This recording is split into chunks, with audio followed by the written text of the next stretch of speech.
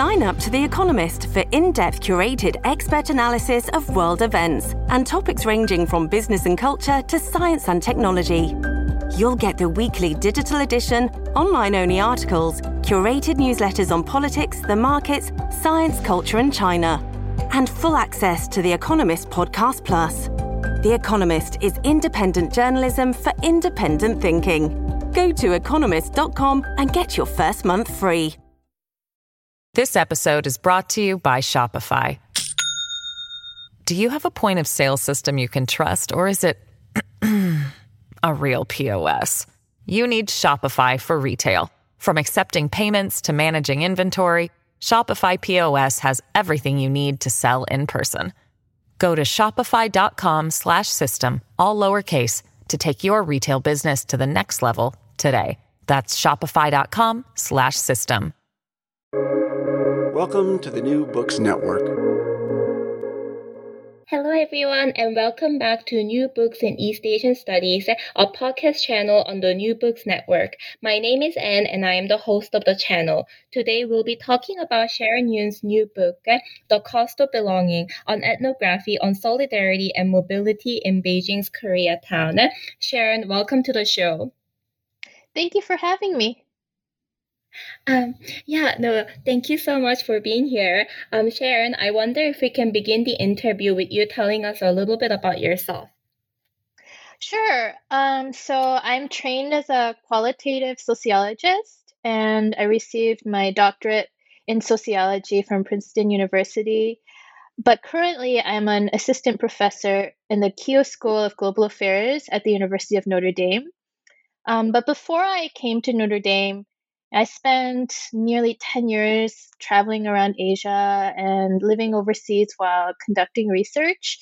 In particular, until last year, I was in Seoul working as an assistant professor in the Graduate School of International Studies at Ewha Women's University, and I taught courses there primarily in Korean studies. And prior to that, I spent 2 years as a JSPS postdoctoral fellow at Osaka University in Japan. Yeah, that sounds like a really cool experiences, and that you have taught very transnationally as well, which is really cool. Sharon, I wonder if you can tell us how you came to write The Cost of Belonging. So the genesis of my book, I think starts during graduate school. So I was born and raised in New Jersey as a second generation Korean American. My father was the pastor of a Korean immigrant church. And so I think even before I entered graduate school, I always had this kind of intuitive sense of curiosity of how Korean communities are working, how they break down, how they form, like how people work together to help each other, or how there's like internal fighting. And so, a lot of that desire, I think, came from watching my father counsel Korean immigrant entrepreneurs while they were attending our church. So when I went to graduate school, I wanted to understand Koreans who were not like me. So Koreans who were not in America, but in other parts of the world. And I had read a lot of books about Korean minorities in China and how they had migrated across the border into Manchuria during the late 1880s and during Japanese colonization between 1920 and 1945. And it was like so exotic and like dreamlike to me. I couldn't imagine these people who had such different lives from me, and yet they seemed to be struggling with similar things that I was struggling with in terms of understanding their place in China, understanding themselves as Koreans.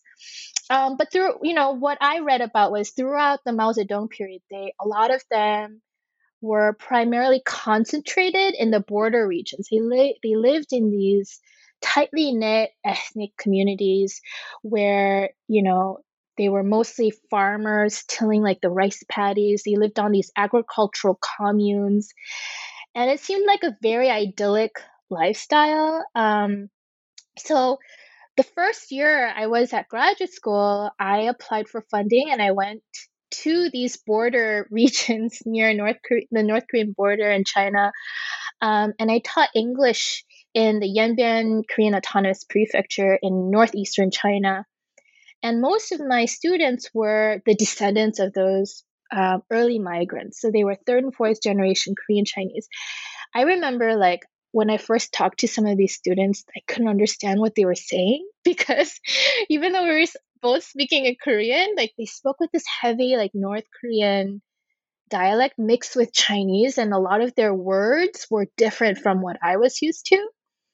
And so I was really, I was really struck by them.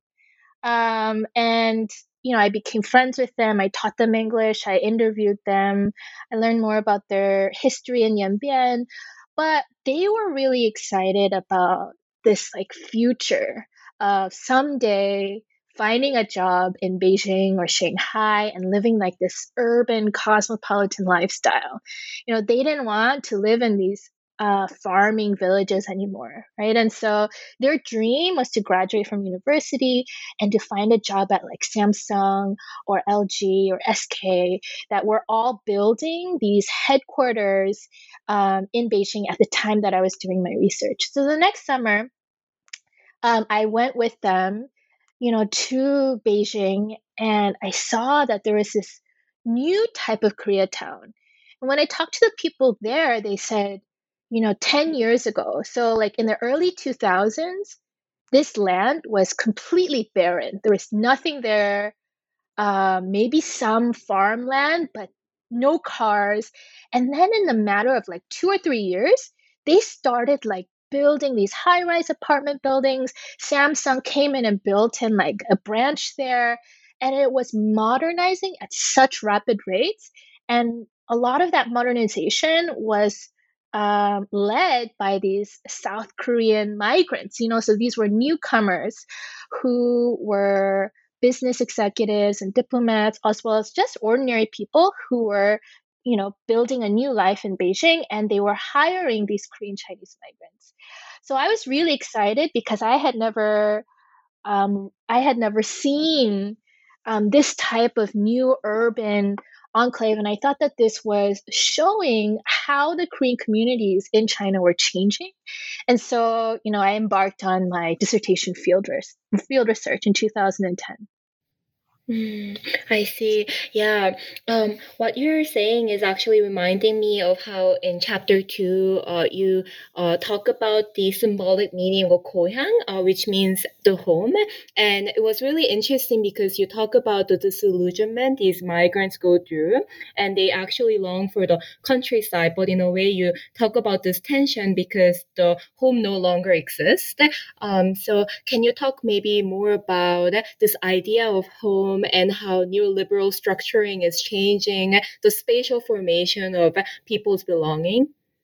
That's a great question. And I think, when I talked about earlier, like how this all kind of started as like me as a Korean American woman growing up in America, I think that connects to like how I also, when I was meeting these Korean Chinese in Beijing, like I also connected with their story, right? So a lot of these Korean Chinese, I was really shocked by how they were really successful in terms of um, their wealth, right? So a lot of these Korean Chinese, as I said before, they come in with barely anything. A lot of them had been, raised in these farms. They don't have much money. And then they build these small mom and pop shops in the Koreatown. And over time, they're able to amass wealth. Um, and I thought, like, isn't it great that you're now like so wealthy? You can afford these nice clothes. You have like this nice apartment. You drive this nice car, right? Like, I expected them to be super, proud of their accomplishments and really happy about their decision to come to Beijing. But actually, what I found was that a lot of them were really, they expressed like regret.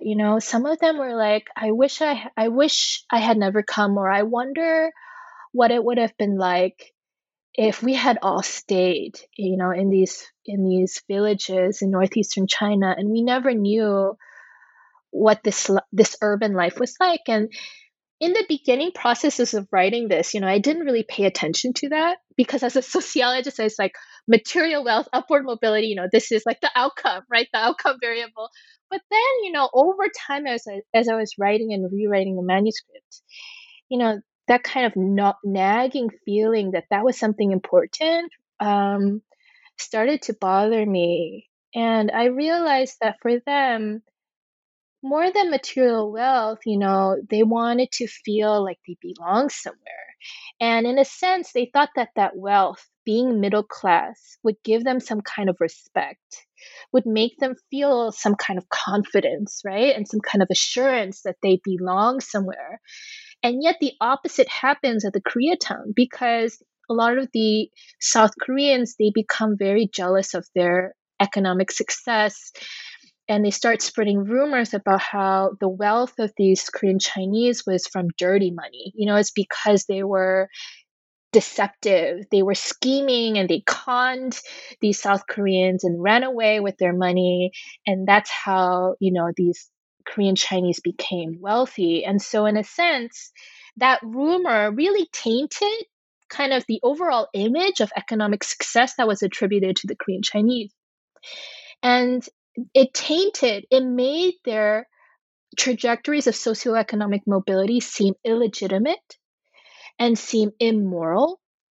And so, in a sense, there was this tension between, how do I feel about, my new class status that has also tainted my sense of connection to my ancestral homeland. Interesting. Yeah. And this connects to the central question that you asked throughout your book as well. Because I found your finding to be really fascinating, because you talk about how a lot of Korean entrepreneurs started coming to China after the financial crisis, but a lot of them actually have a downward mobility, while Korean Chinese, a lot of them are very successful. And, there are various reasons that you talk about in your book, but I wonder if you can also talk more about your findings for this as well. Yeah. So, half of my book is about the Korean Chinese and how they make sense of their new middle class identities. But the other half of my book is also about these new waves of South Koreans, not the people who are associated with these major multinational corporations like Samsung and LG, but these ordinary South Koreans who come on their own, because they see Beijing as a second chance to hold on to their middle class status. And what I mean by that is, at the time of their migration, South Korea is undergoing the Asian financial crisis of 1997. And what happens in 1997 is that there are unprecedented layoffs. These layoffs create unprecedented amounts of homelessness, of poverty. Homelessness and poverty also lead to depression and suicide, mental health issues, family breakdown, a slew, right, of social problems. At the same time, because there is no employment opportunities with the mass layoffs, everyone turns to small business. They use their retirement savings and whatever money that they have, and they all pour it into this small mom and pop shop in South Korea. And findings from research demonstrate that the rates of downward mobility for these middle class South Korean entrepreneurs in South Korea after 1997 is astounding, right? 1 in 3 of them lose their companies within a matter of, I think, is 3 years, right? And not only that, but the vast majority of them, I think more than 70% of them, they are the sole employee. So these are not big companies; these are very small businesses. And so, for a South Korean who is living in South Korea in the early 2000s, the prospects feel very bleak. You don't really have a sense that if I work hard, I can make it here, right? There's a sense of like, I want to escape what people call now like hell chosan, right? I want to escape this really bleak environment. And at the same time, in 2001, China is on the rise. Everyone is so excited about China as the next economic superpower. China enters the WTO, the World Trade Organization, in 2001. And, it just seems like this perfect match where the costs of living are lower in Beijing. Beijing, the future is like, so bright. And it's on this economic, right, incline, right, not a decline.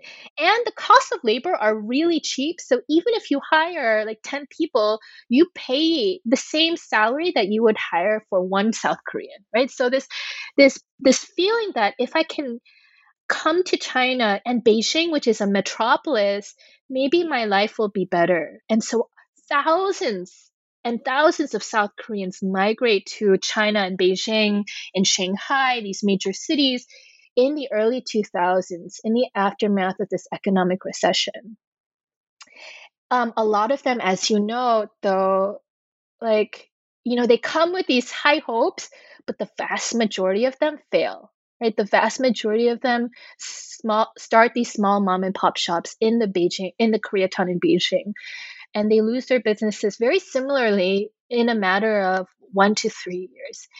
I didn't know this at first, right? So when I first came to Wangjing, which is the district that in Beijing that the Koreatown is located, I was like, wow, everything's so fancy. You have these really nice shishi like cafes, these really nice barbecue shops and these boutiques. And I was like, wow, this is like really like a second chance. But then the more that I got to know these South Koreans, the more that I saw like people leave one by one. And the way that they left was like really disheartening. Like people would just disappear, right? They'd be, oh, what happened to that boutique? They're like, oh, I don't know. Like they just disappear. And then when I talk to like the South Korean, the international students, the 유학생s, they're very used to it. They're like, oh yeah, it happens all the time. So as a researcher, I was like, this happens all the time. Like, what do you mean, right? And so I went and I started to talk to these businessmen, and I tried to ask them like how, like how they came to Beijing, what hopes that they had, and the processes of like, losing their business, what happens. Yeah, yeah, and you have a very heartbreaking stories in these chapters, because I also don't like to read or hear about downward mobility as an immigrant myself. So I felt really heartbroken while I was reading their stories, because you do point out a lot of them are really well educated. Like some of them have like very prestigious degrees from Korea, and you talk about how the cultural like hybridity is really important, and for them like they didn't really have the language ability, they didn't have the connection, so I wonder if you can talk a little bit more about maybe some of the memorable encounters and how they negotiate their losses. Sure. So a major theme that I have is about, in terms of their material wealth, like what types of businessmen succeed and what types fail in Beijing. And what do you need? What are the characteristics that you need in order to have a successful business in the Korean enclave? As you pointed out, what was surprising was that for the South Korean businessmen, it seemed in the beginning that they had everything that they needed for success. And what I mean by that is like, as a sociologist, I read about immigrant entrepreneurship, in my classes. One of my professor was like Alejandro Portes, right? Who has written all about, have you read his work? It's all about like immigrant entrepreneurship, right? And ethnic enclave. Yeah, very idealized in a way. Yeah, exactly. Yeah. A lot of his work is about looking at these Cuban migrants in Miami and how they were so successful. So that was, the expectation that I had going in. And also, even in my childhood environment, I saw Korean immigrants who started with barely nothing, and they had dry cleaners and nail salons in New York City, and they were able to become, somewhat wealthy, at least economically, stable over a period of time. And so I expected that to also happen. And so, according to this literature, you have key what's called predictors or determinants of success, right? And what are those determinants? It's human capital, your past job experience, and also your college education, whether or not the first generation is college educated. And then also, if you have the social networks that will give you startup capital, like money to, use as seed money for your business, if you have those criteria, then you're pretty much set up for success. And they all check those boxes, right? They had good seed money. They had a lot of them were like they had graduate degrees from prestigious universities in Korea, like Yonsei University, SNU, Seoul National University, Korean University. And a lot of them even had like these graduate degrees, right? And so they were like highly achieving Korean immigrant entrepreneurs who were coming in Beijing, set up for success, and yet a lot of them were not able to thrive. At the same time, the Korean Chinese, they didn't have any of that. Most of them had high school degrees or sometimes like what's called like junior college degrees, like 2-year college degrees. If lucky, a small percentage of them had college degrees. But what they had that the South Koreans didn't have was that, as you said, they were culturally hybrid. And because they were culturally hybrid, it wasn't just that they were bilingual or that they could communicate in Mandarin and Korean, because there were some businessmen who also from South Korea who could have that kind of skill as well.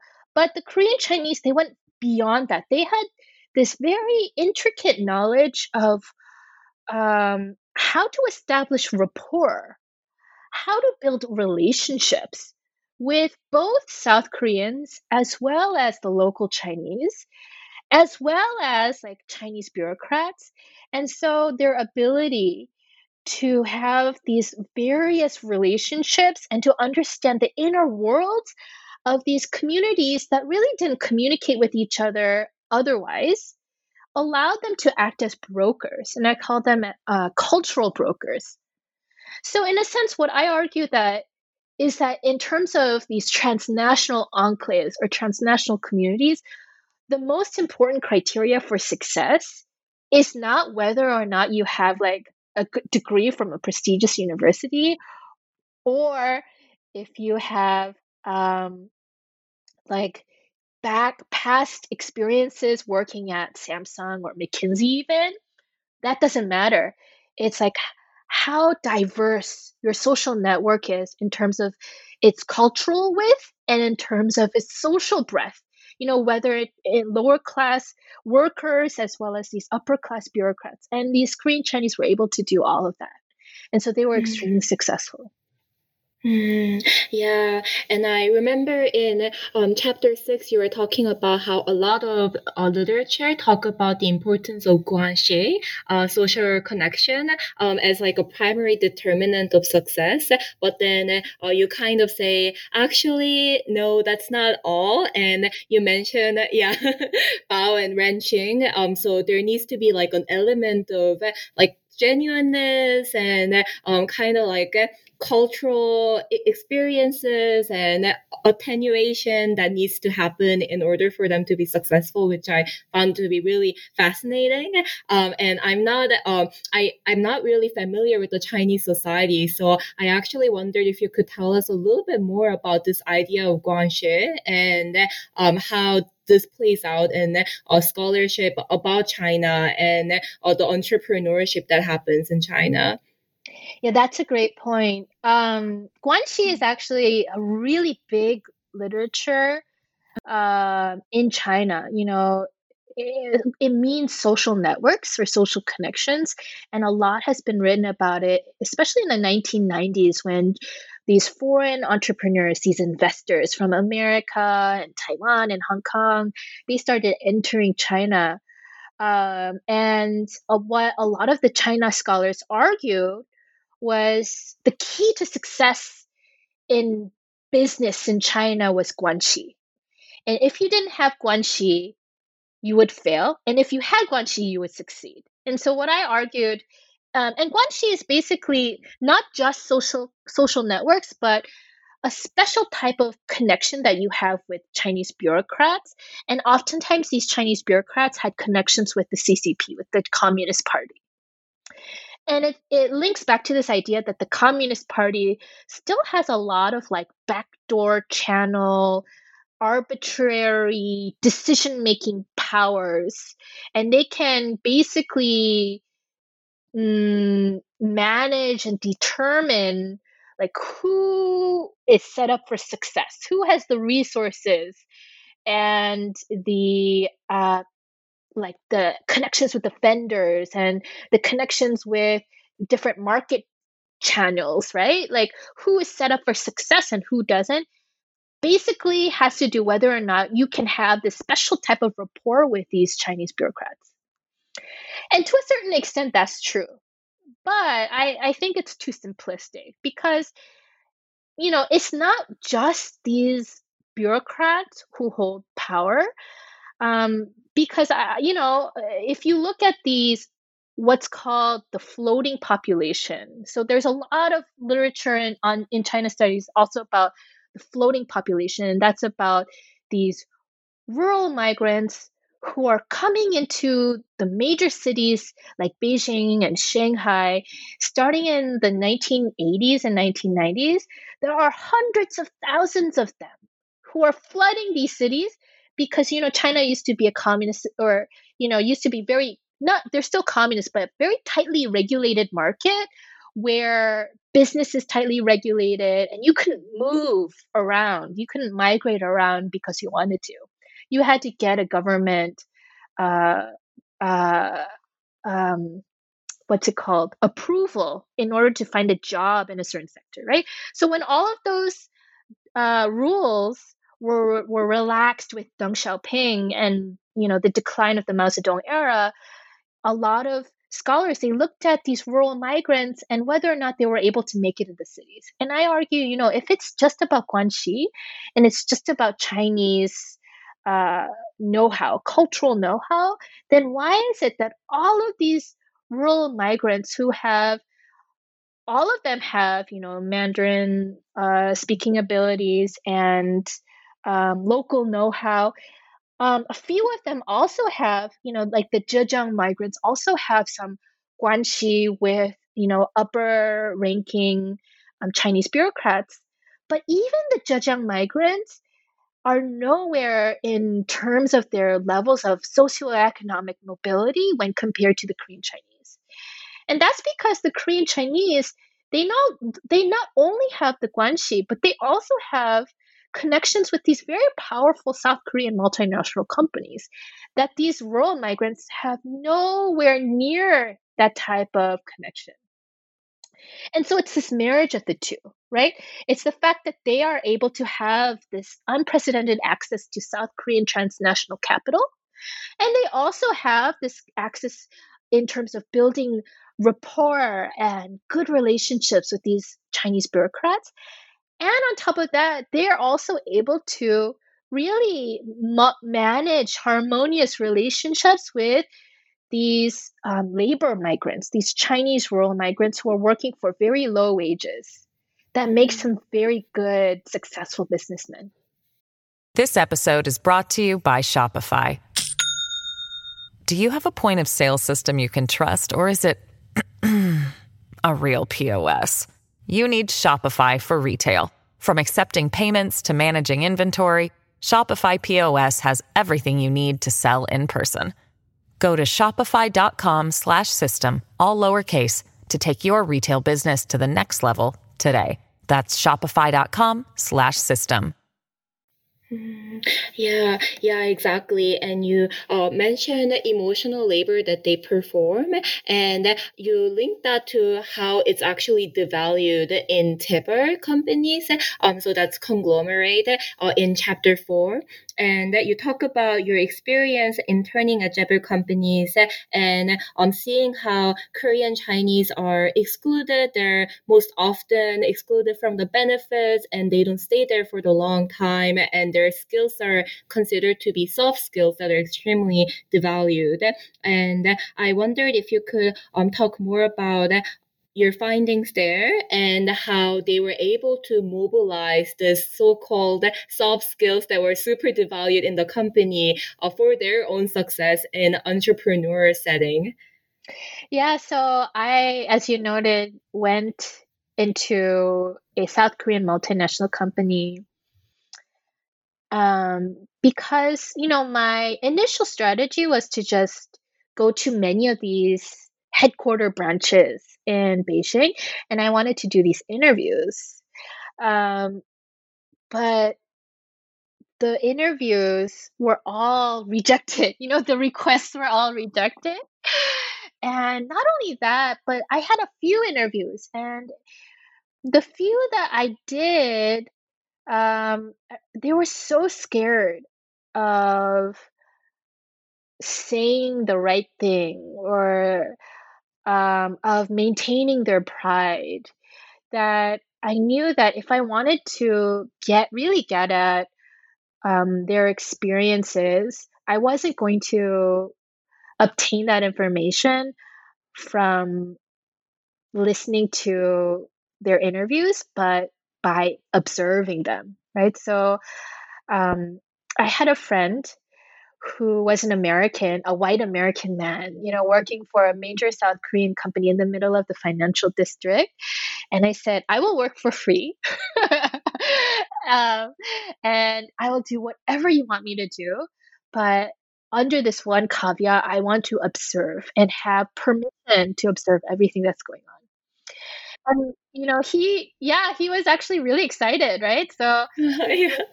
Free labor. exactly. And so he put me at this cross-cultural task force. And in this task force, there was another American. There were two Han Chinese workers. There was another Korean Chinese and a South Korean working. And we worked together, and we did like surveys of satisfaction or workplace conflict. And I helped with the survey data, and I also, helped with presentation and so on. So you talked about, you asked me about like these soft skills. Yeah. So what was actually really counterintuitive to me was when I first entered the firm, I thought, a company like Samsung or LG or SK, they're these globally renowned companies. I thought that if you got a job there, then you were set for life. And in the beginning, that's what it seemed like. They recruited directly through a very rigorous screening process from like the most prestigious colleges in Beijing, like Peking University, Tsinghua University. So the creme de la creme, right? So even the Korean Chinese, they're like certified geniuses from all over the country who scored really high on the college entrance exam. There would be banners in their hometowns. So and so got into Peking University, right? They'd be like the pride of the hometown, right? So these were like, really high achieving Korean Chinese. And they got these jobs there, and their starting salaries were really high. And it seemed like they were doing well, but over time, as I was observing them, I saw that they would only be promoted to a certain level, and then at beyond that level, there were no Korean Chinese in these upper level positions. And so I thought that was very strange, right? They were all South Korean men, especially in the executive director position, department chair, position, bujang position. There were some South Korean, some Han Chinese, but no Korean Chinese. So as I was observing like why that was going on, I started to see that, the South Koreans, they rationalize this by saying, we only hire Korean Chinese for their quote unquote their soft skills because they're culturally hybrid. Their role in the company is to help ease the transition of these expats, these 주재원, or these upper level South Korean managers who are coming into Beijing for maybe 2 to 5 years to oversee operations. And we want to make sure that their transition is smooth. And so, what the Korean Chinese, their job is to kind of shadow them around in their day to day life and to tell them everything that they need, and from like traffic laws to where to find good Korean supermarkets and Korean coffee shops and restaurants to how to find a good real estate company, also to like in the business meetings they would translate for in from Mandarin into Korean. So in terms of, it's just like a personal secretary. And because they were hired specifically for these skills, no matter if they were from Peking University and they had, these degrees in like accounting or statistics, it didn't matter. They were these fancy translators. And so they weren't really trained to do anything else. And so it kind of justified the reason why they weren't promoted. And so, along with that, they also said, because they're there for those roles, it's very good for a woman to have that job. So they would specifically hire Korean Chinese women for these roles. And what would end up happening is like this cycle where, these Korean Chinese women would be hired. They would shadow their bosses around. They would realize that they wouldn't get promoted above a certain rank. And then, they have like, they would get married, have a kid, and they realize it's not worth it. So they would just quit. And so then they would hire a new Korean Chinese woman. And so when you look at these major companies, a large proportion of the Korean Chinese who are hired are not only female, but also disproportionately young. And a lot of these women wanted those jobs because they were offered a high starting salary. And so this you would find this cycle. And over time, these men, they would realize they're not getting promoted, and so they would drop off, and they would just, start off their own companies because they saw that the company was not investing in them. Yeah. Do you have a follow-up question? Oh yeah.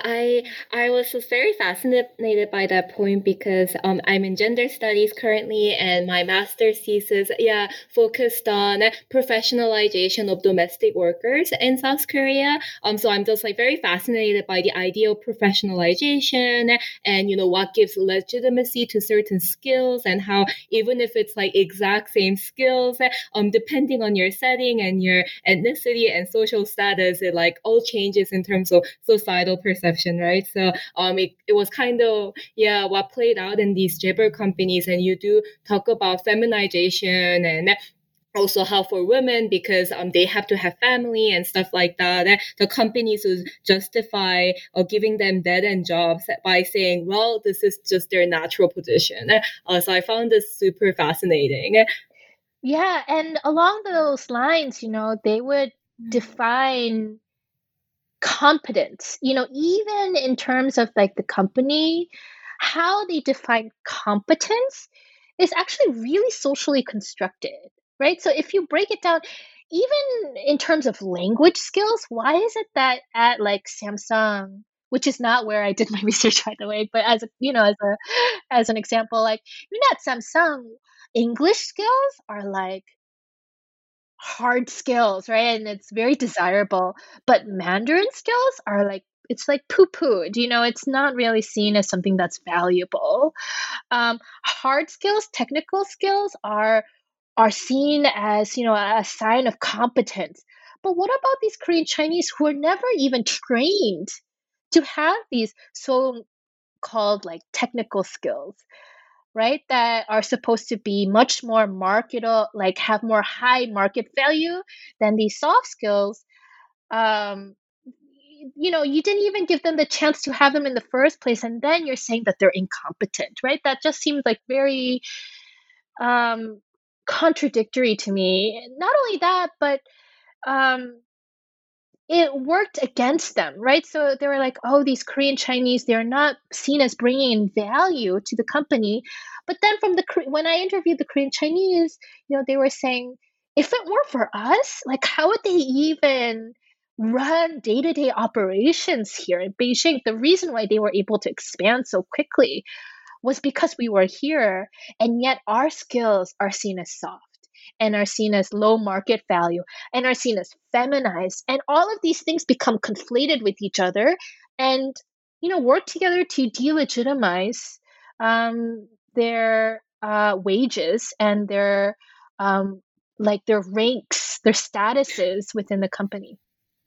Yeah, yeah, and it's super fascinating to this intersection between gender and race, and it actually reminds me of what happens to Asian American men. I remember reading this article, I think it was like by Forbes or something like that, and it was basically saying this was during Black Lives Matter. So obviously, maybe not so obviously, but Asian Americans, the oppression that they face isn't the same as African Americans, but at the same time, this article was talking about how Asian American men, when they enter like prestigious companies, because they are so often feminized in American society, they have a really hard time getting promoted. So it's almost like they have like glass ceiling of their own too.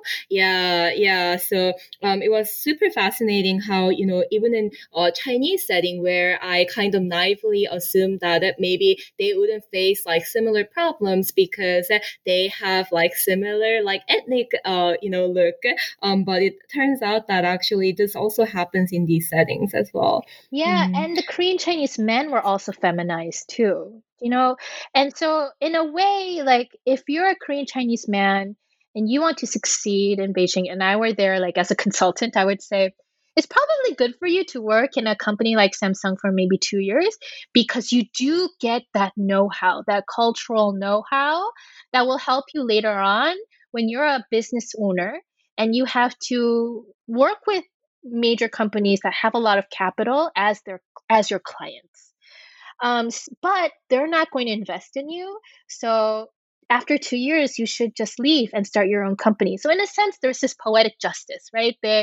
They are, disadvantaged. They're locked into these roles, but they actually outperform the South Koreans by far when it comes to these entrepreneurial firms. That's super fascinating. Yeah. And I'm wondering whether we can also speak more about the ethnic boundary making process that you mentioned throughout your book as well. I think it was in chapter 3 when you talk about the spatial formation of Wangqing and how basically the expats have their own place in this society as like elites, and then they get to go to like private schools and stuff like that. So they're like super elite and they have their own complex. And then the Korean entrepreneurs have their own place, and Korean Chinese have like the cheapest place. And even when Korean entrepreneurs experience downward mobility, they still refuse to live in the same place as Korean Chinese, because I think it really relates in terms of these like artificial boundaries that people create, and super fascinating considering that they are technically all like Korean, but also like Chinese. I mean, yeah, I don't want to like conflate their identities at all, but it is super fascinating how you also talk about the neoliberal structuring of ethnic boundaries, and when you talked about before with enclaves and how there used to be more idealized vision, but you have started to see that there's actually more distrust and more class division. So I found that point to be super fascinating, and I would love to hear more about it from you. Yeah, so the enclave itself, in terms of its spatial organization, is really stratified.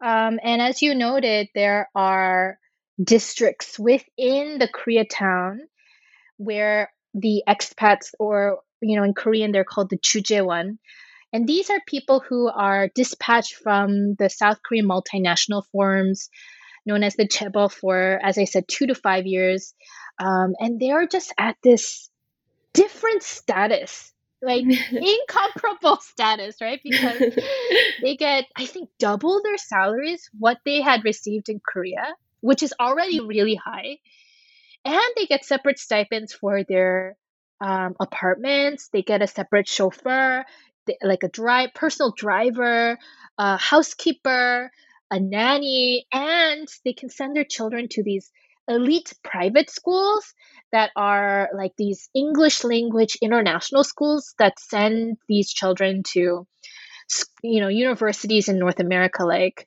um, in Canada and in the US. And so for these wives, the dream is to send their children to like an Ivy League university, and that's what their life is all about, right? They even have these highlights, right? And it was just crazy because uh, what I found in Wangjing was this microcosm that was exaggerated form of Seoul. Like the gaps between the rich and the middle class and the poor were just so much more exaggerated in Beijing.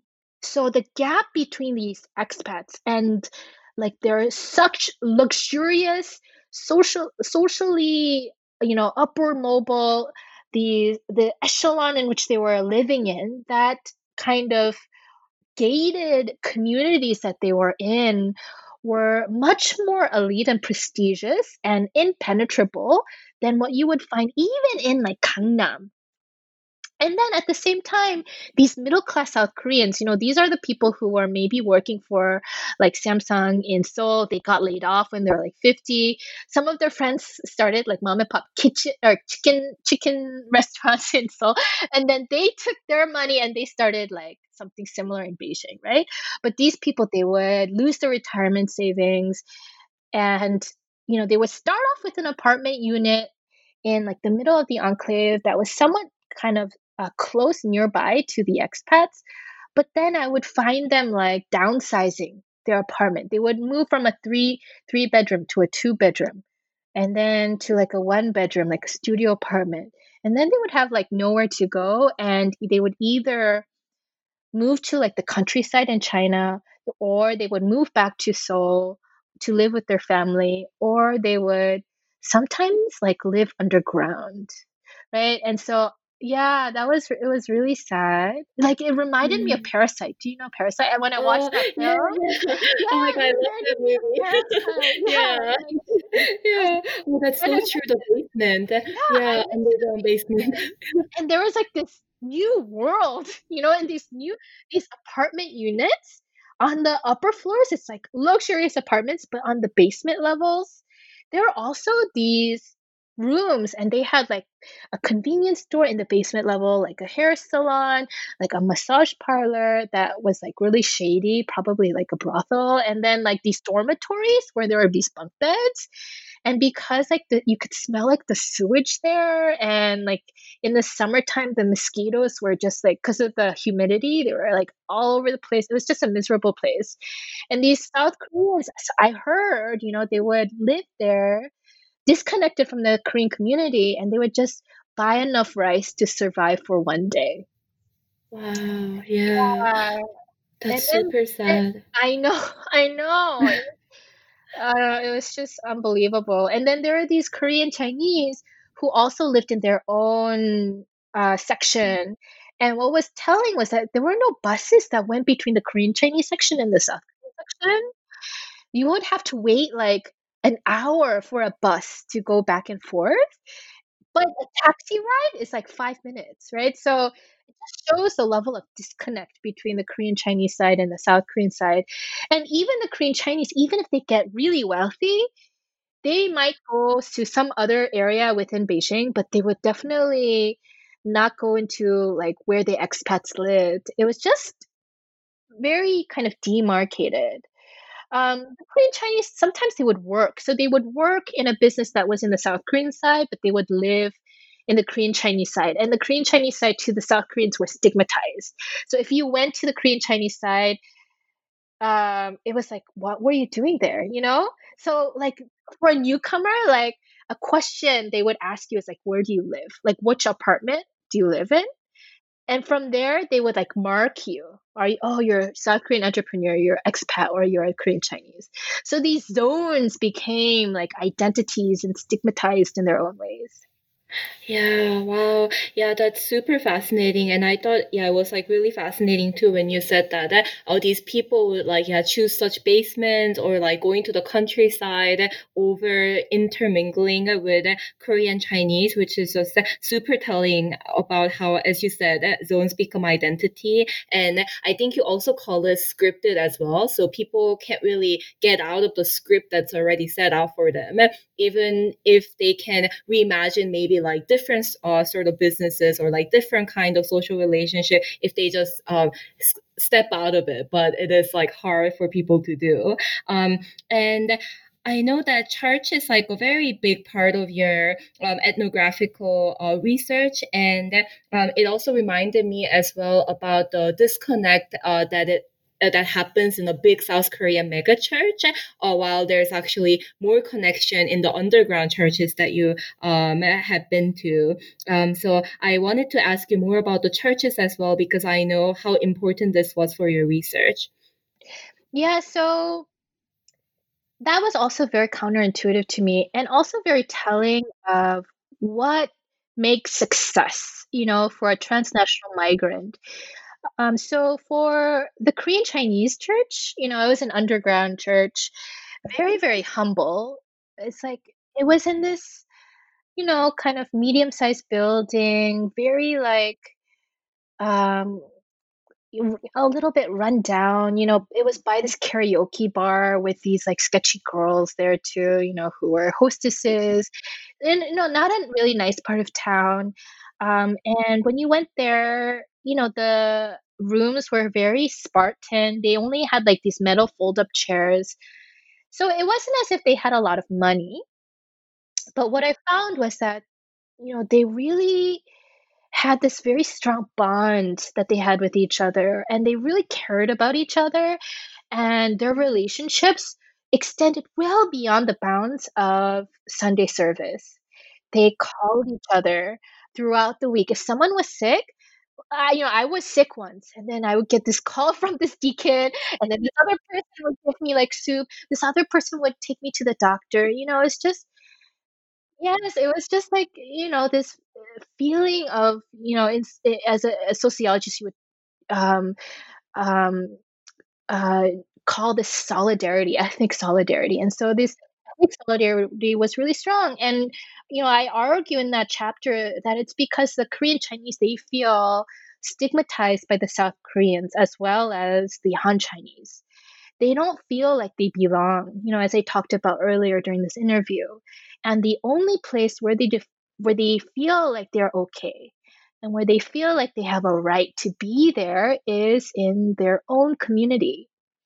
And so there's this feeling of through thick and thin, I will have your back, right? And so in terms of small business, that's amazing resource, right? If your business is having trouble, whether in terms of information that you need or like a vendor that you need or like if you need like a worker who just suddenly quit, like those resources really can save your business if it's at the brink of collapse. And so that really plays an important role. For the South Koreans, it's like the opposite. Um, on the surface, like the South Korean church was amazing, right? It was like this mega church. Have you been? You must have been gone to a mega church in Korea, right? It's the I building. think so. Long time ago. Long time ago. Yeah. There's like several floors. There's like a cafeteria floor, and there's like a gym.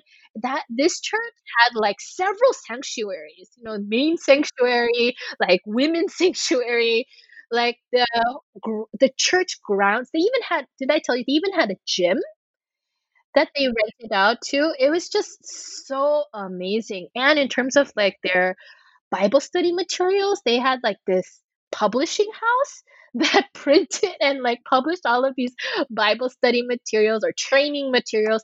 They had speakers come in from Seoul and all over the world who were very famous.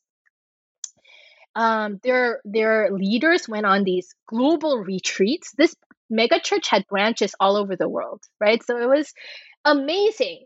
And yet, when I talked to the South Korean entrepreneurs, they were like, you know, like why should we talk about like our personal lives, right? Our 사적인 생활 during our personal experiences during these Bible studies, right? Like I only talk about the Bible and my spiritual life. I don't really share like what I'm going through, right? And then like the South Korean expats who were there, they felt this very disconnect. They were like, we're both South Korean, but we play golf on the weekends and we have like these 5-course meals, and our wives have like these lavish lunches during the weeks, right? They have this different lifestyle, and we don't really feel like we're a part of the same group, right? And so, because they felt this disconnect, the church didn't really provide any resource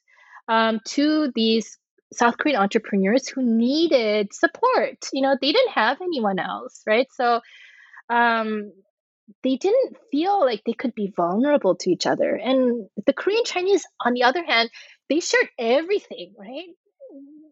Every kind of vulnerability, every need that they had, every anxiety, every worry they shared with each other. So what I argue is that for a church to provide migrants with resources, what's important is not necessarily their access to these material transnational resources, but more like how they're able to mobilize this by establishing rapport with each other and by establishing a core identity and a sense of community. Yeah, I have already taken up so much of your time already. But then if it's okay with you, I only have 2 more questions. Yeah, yeah. So one is actually related to what you're saying about this fascinating insight into how it's not actually like material resources that matter. I mean, it matters to some degree, but it's more the personal connection that you make that is making a lot of impact as you're seeing through your fieldwork. So you talk about emotional vulnerability as a researcher and how there's a bit of disagreement because some scholars argue, no, you can't really establish that because that's going to harm your research.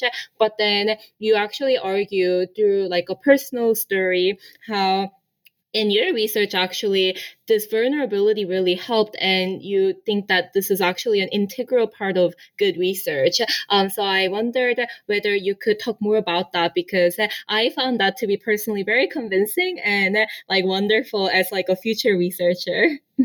Yeah, so I really struggled with this too. Yeah, as a sociologist, um, I was trained to like triangulate my data, right? Which is still important. And, to make sure that my findings were rigorous and make sure that my findings were reliable. And the way that you do that is, the ways that you word your questionnaires and so on and so forth. So this is like the tradition in which I was trained in. And I still believe all of those things to a certain degree. But what I wasn't trained in as a graduate student was just how important establishing trust is and how important um, like vulnerability is. And I think there's a lot of dissension about how vulnerable you should be, like where that line is. And I really struggled with trying to figure out within myself where that line is.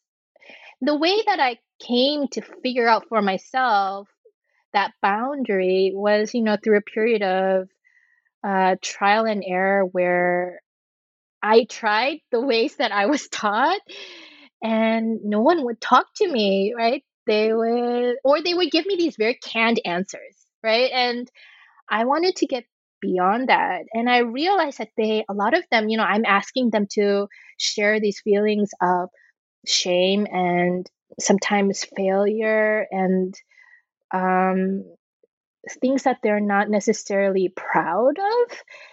And I realized, if it were me, I would only want to do that if I felt like I could be safe with this person and I could trust that this person's intentions were in the right place. And how can I, and I thought about how can I show them that my intentions are in the right place? And up until that stage, I kind of closed my own story from them because I thought that it would taint my interactions. So I didn't really talk about myself. But more and more, I realized that I needed to reveal like why I was there, why I was interested in them, and more importantly, that it wasn't just about like writing this book and being a professor. Like that, it wasn't about that, right? It was that like, I write about this in my book, but like I too understand how it feels, right?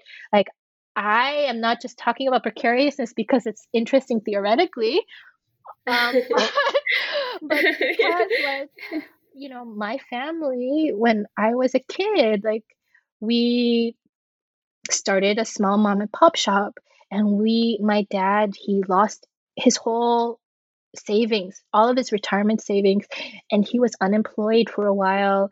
And as I was a college student at that time, and I didn't know like what to do, and I felt so hopeless, and I felt so like scared, and I didn't know how to process those feelings.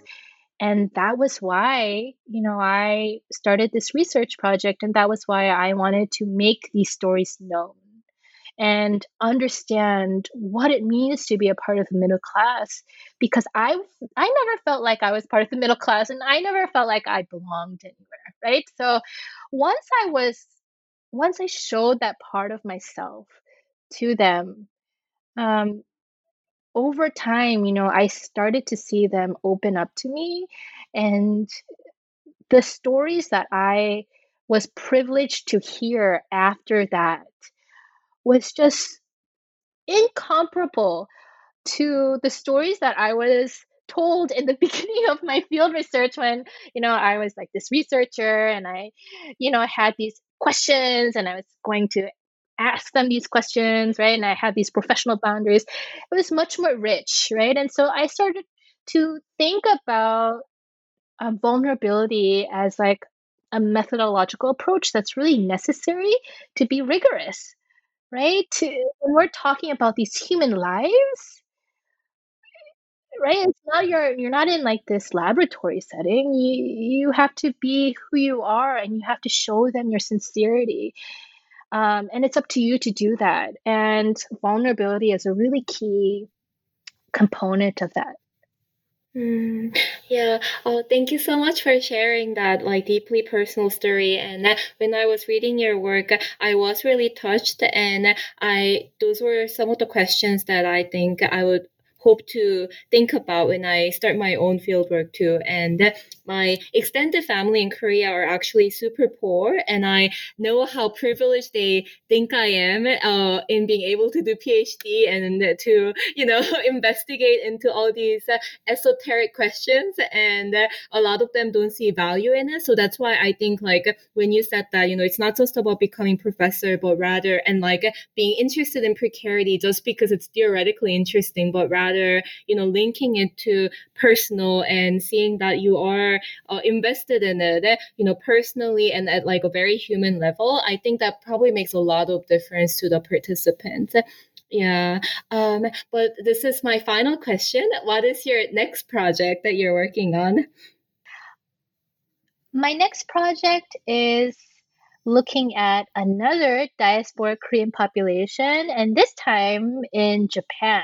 So initially, I traveled to Japan as a postdoctoral fellow to do research on Korean Japanese entrepreneurs, right? So I went with my fieldwork kappa, and then I was like, okay, where are the entrepreneurs? And then I started to see that there were in the middle of the Koreatown these ultra right wing nationalists who were starting to organize these hate demonstrations against the Korean minorities there. And so when I saw that, it was just so like troubling, and I just saw like how much devastation that it was enacting on that community, that I went to my supervisor and I said, I want to change my project. So my second project actually looks at social movements and how diasporic Koreans in Japan, otherwise known as Zainichi Koreans, how they are mobilizing to stop the influx of these anti-Korean hate parades in the middle of the Korean ghettos in Japan. Oh, wow. This sounds like a super rewarding project and very fascinating as well. I look forward to reading your next work, whether it's article or a book, even though you just published now, so no pressure. Take all the time that you need. And thank you again for joining me in this interview. Thank you so much, Anne. I had so much fun. Yeah, this was so much fun. Yeah, I hope to see you in actual person one Yes, day. after this pandemic is over, hopefully.